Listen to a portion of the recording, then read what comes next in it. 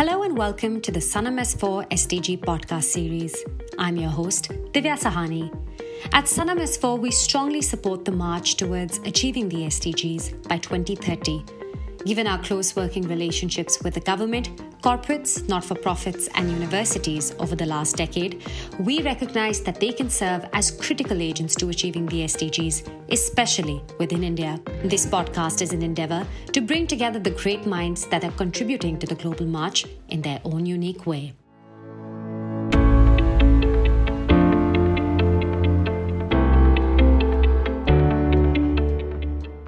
Over the past decade, India has become home to one of the most mature philanthropy sectors globally. This week, we will try to uncover exactly where does India Inc. spend its CSR money. I'm delighted to introduce our guest for the week, Sanam S4's very own Abhinav Sood, Head of Client Relations and International Projects. Abhinav has close to 12 years of experience in financial consulting, M&A advisory, tax and regulatory consulting, and compliance management. At Sanam S4, he provides expert advisory and support services to international clients entering and expanding into globally dynamic markets. Abhinav, thank you for joining us for the second episode of the Sanam S4 SDG podcast series. Thank you for having me. So, Abhinav, the philanthropic landscape in India has considerably grown during the past 10 years. From 12,500 crore in 2010 to 55,000 crore in 2018. With this increase in overall CSR contributions, are we also witnessing a corresponding expansion of interest in the areas where CSR is being allocated by the corporate sector? Firstly, CSR as a sort of subject is almost about 6 to 7 years old now. So we have to look at the sort of mandatory corporate social responsibility of companies in India from that 6 to 7 year lens. When CSR started in 2014, the spend was largely aligned to marketing activities and volunteerism. And so when the CSR law actually came into play, the companies were sort of forced to rethink as to how they are spending their pool of funds every year towards the new rules that were created at that time. Mm-hmm. And then over the years, government clarifications coming in, policies, and push by the government to corporates towards having more meaningful CSR, the trend started changing. It's still a very short period of time to assess how this trend has changed over the years. But now, for example, with a lot of recent clarifications coming on how corporate social responsibility needs to be aligned with SDGs, more focus on research activities. Companies are slowly and steadily aligning towards, a lot of meaningful CSR projects that they're doing on a year by year basis. But to maybe look at your question in more details, I think we need to understand, what the statistics are. Absolutely. Largely. I mean, in terms of the statistics, what are the areas that you're seeing that are receiving, a lot of attention from the corporate sector? About 2/3 of the funds that are spent every year by companies towards CSR go towards education and health. Now, these are large buckets. Within education, you have, education for differently abled, livelihood and skills. And within health, you have public health, hunger, poverty and malnutrition, safe drinking water, sanitation. So there are a lot of sub themes going as well. But largely, if you see, of the 1.5 billion to 2 billion US dollars of CSR spends that happens every year since the last 5 years, this is where the money goes. And then the rest, 1/3 is spent towards, rural development largely, or art and culture, gender equality, animal welfare, environment and resources, sports as well. A very small percentage goes to sports too. These are where the CSR focus is. If you look at historical trends, the CSR spend increases by about 12% every year. If you look at a 5-year compounded annual growth rate, that means that almost $9 to $10 billion have been generated in the last 5 years, and about 2/3 of that has gone towards education and health. So that's a huge chunk of money that is being focused towards these particular activities. If you do a comparative analysis, you find that the last 4 years, the CSR spend was more than the finance minister's education budget last year, or the annual spend is more than, say, what India spends on the entire Clean India mission. So these are Wow. huge chunks of money that you're looking at, and these are where CSR is being allocated. Very interesting. Those are the two major areas where there's, the most focused spending. And just a follow-up question that many a times you and I have previously discussed about CSR contributions and where are companies really focusing their efforts.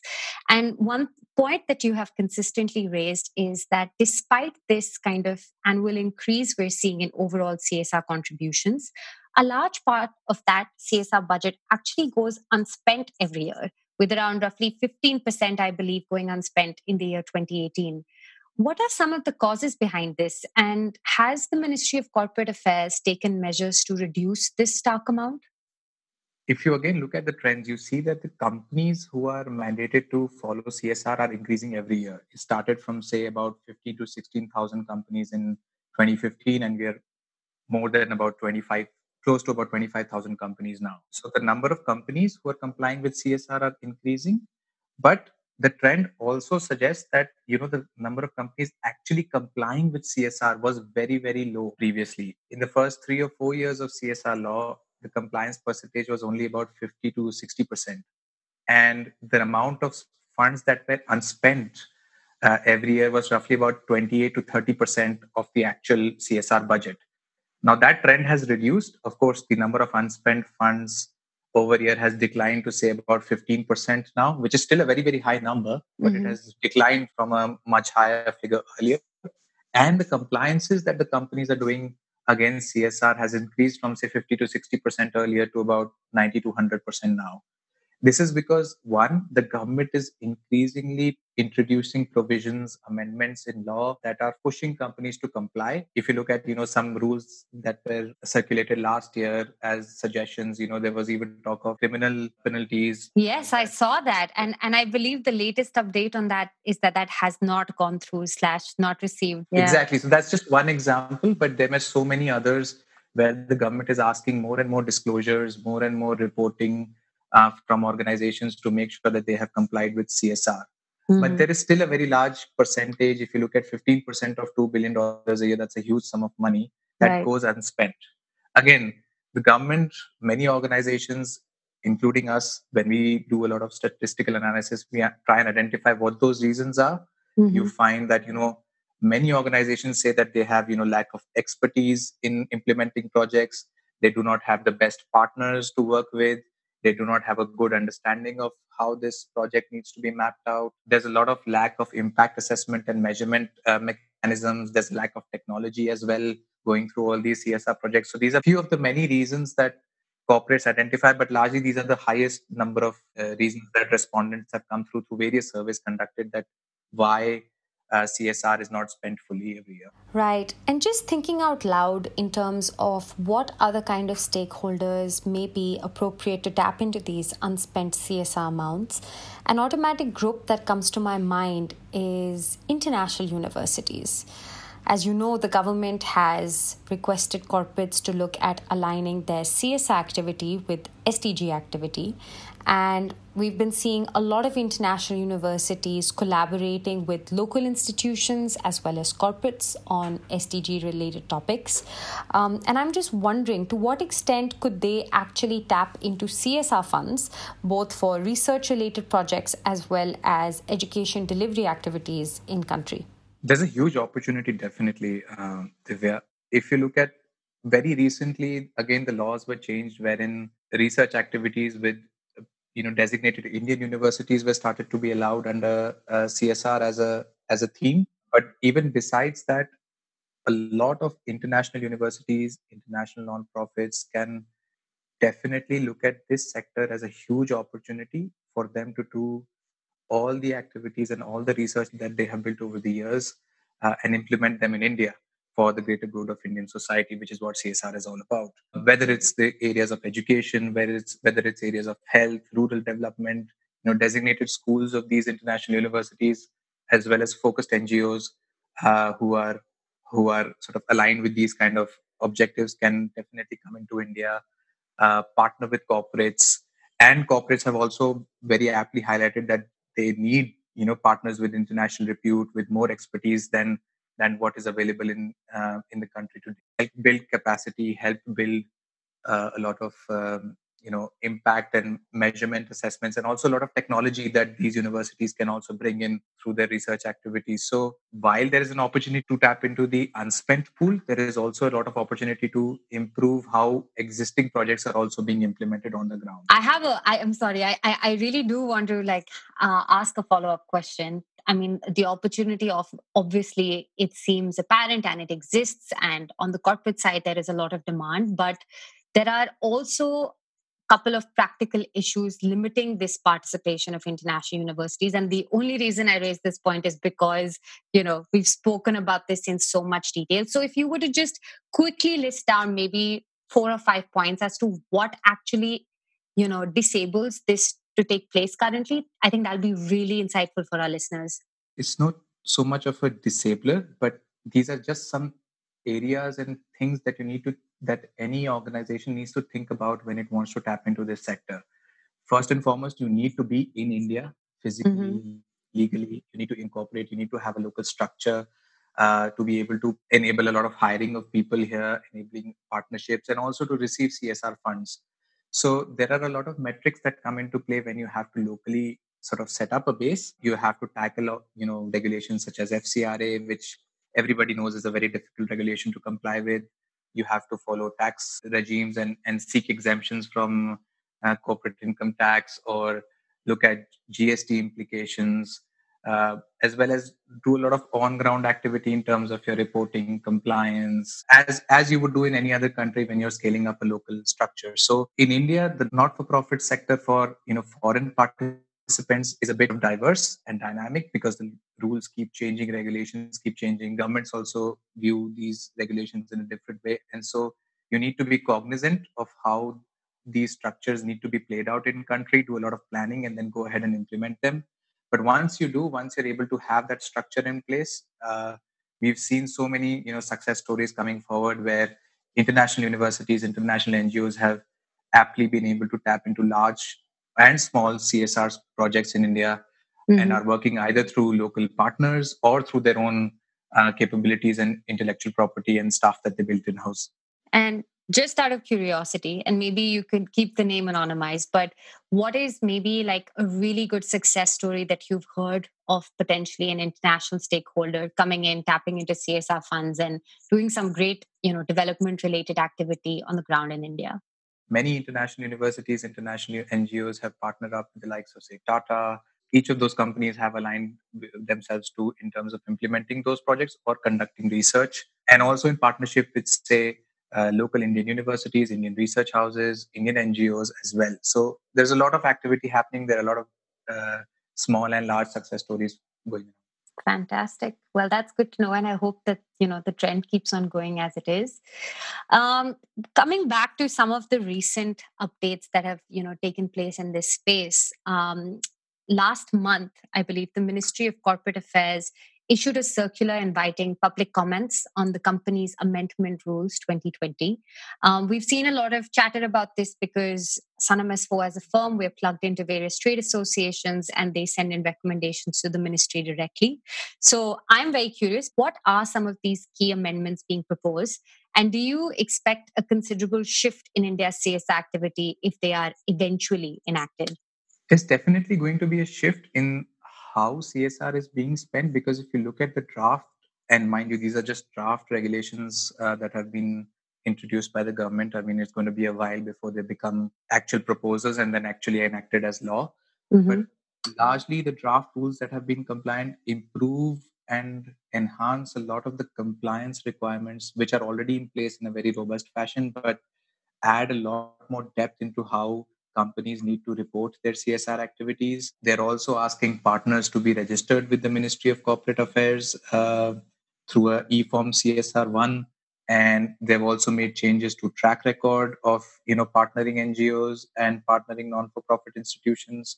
They've made changes to the definition wherein any activities that are undertaken outside India, or activities where the beneficiaries themselves are more than 25% more our employees, will not be permitted. So there are so many changes that are coming through. I don't want to get into sort of the details today, but again, universities, international universities, and non-profit institutions need to be sort of understanding these regulations clearly, as well as companies who need to ensure that all their projects going forward are aligned towards these new laws. So there's definitely going to be a shift in how CSR projects are being reported. And do you think that this kind of corresponds to the second question that we asked in terms of most of that CSR budget actually gets spent in the correct manner and with perhaps the best possible partners on the ground? Yes, absolutely. I think one of the things that has been identified, not just in these draft regulations but earlier versions as well, was that you have to create an unspent corporate social responsibility account. So whatever funds that you are not able to spend, you will have to transfer to these funds, and there is a time limit by which you can utilize these funds, after which they need to be transferred back to the government. So Right. there are Is so that many. time limit 3 years, I believe? Yes, that's 3 years. So and 3 years from the date of transfer into that fund. So there are so many mechanics and so many provisions being put in place by the government to ensure that whatever is being asked of them in terms of their corporate social responsibilities are actually being undertaken on the ground, and they're undertaken in a meaningful way. They're reported in a meaningful way as well, so that the government as well as other key stakeholders can map those projects out effectively and also evaluate impact going forward. But it's also putting a lot more focus on companies to make sure that they comply with what the law requires. And my final question for you in today's podcast is actually linking what we are witnessing today. Last month, the MCA announced that any contribution made to the Prime Minister's Citizen Assistance and Relief in Emergency Situations Fund, better known as the PM CARES Fund, will qualify as CSI expenditure under the Companies Act 2014. So, with this expanded scope of Schedule 7 of the CSR Act, do you foresee a shift as to how companies may contribute to activities pertaining to SDG 3, good health and well-being, in the future? I know this is a sort of an unprecedented situation there, and these are little early days to see how CSR is going to move in tandem with this pandemic that is engulfing our country, not just our country, but the entire world. But COVID-19 is definitely going to be a major focus, at least for the next few months, or largely say this financial year, running from April 2019 to March 2020 in India, for organizations in terms of their CSR spends. As we are part of all these trade associations and interacting with companies and institutions on a daily basis, we see that a lot of companies have stepped up to the plate. They have started aligning their projects towards COVID-19. Health and public health was definitely a large part of where CSR was already being focused on. But that trend, I guess, is going to continue to become even more prominent. But my personal sort of estimation here is, just besides public health, besides sanitation, besides infectious diseases, there's a lot more focus that also needs to be done towards education, art and culture, public welfare research, so on and so forth. So you're not going to see them go down substantially as well. There's still going to be a lot of focus there. So all in all, I think companies are going to pick either COVID-19 or any other topic which is very close to their heart, and then go all out in terms of making sure that their CSR projects are impacting in the best way possible. The ministry has also come out with clarifications on how COVID-19 or spend towards COVID-19 will count as CSR. There are so many FAQs and questions that they have answered. So we could go into sort of depth in understanding how that is being spent, but largely the government is also trying to push corporates to ensure that they participate in this epidemic that's sort of affecting the entire world right now. I hope so too. Well, thank you so much for your insights, your comments, your thoughts on this. Wishing you the very best of health, and hope to see you soon again on the STG podcast series.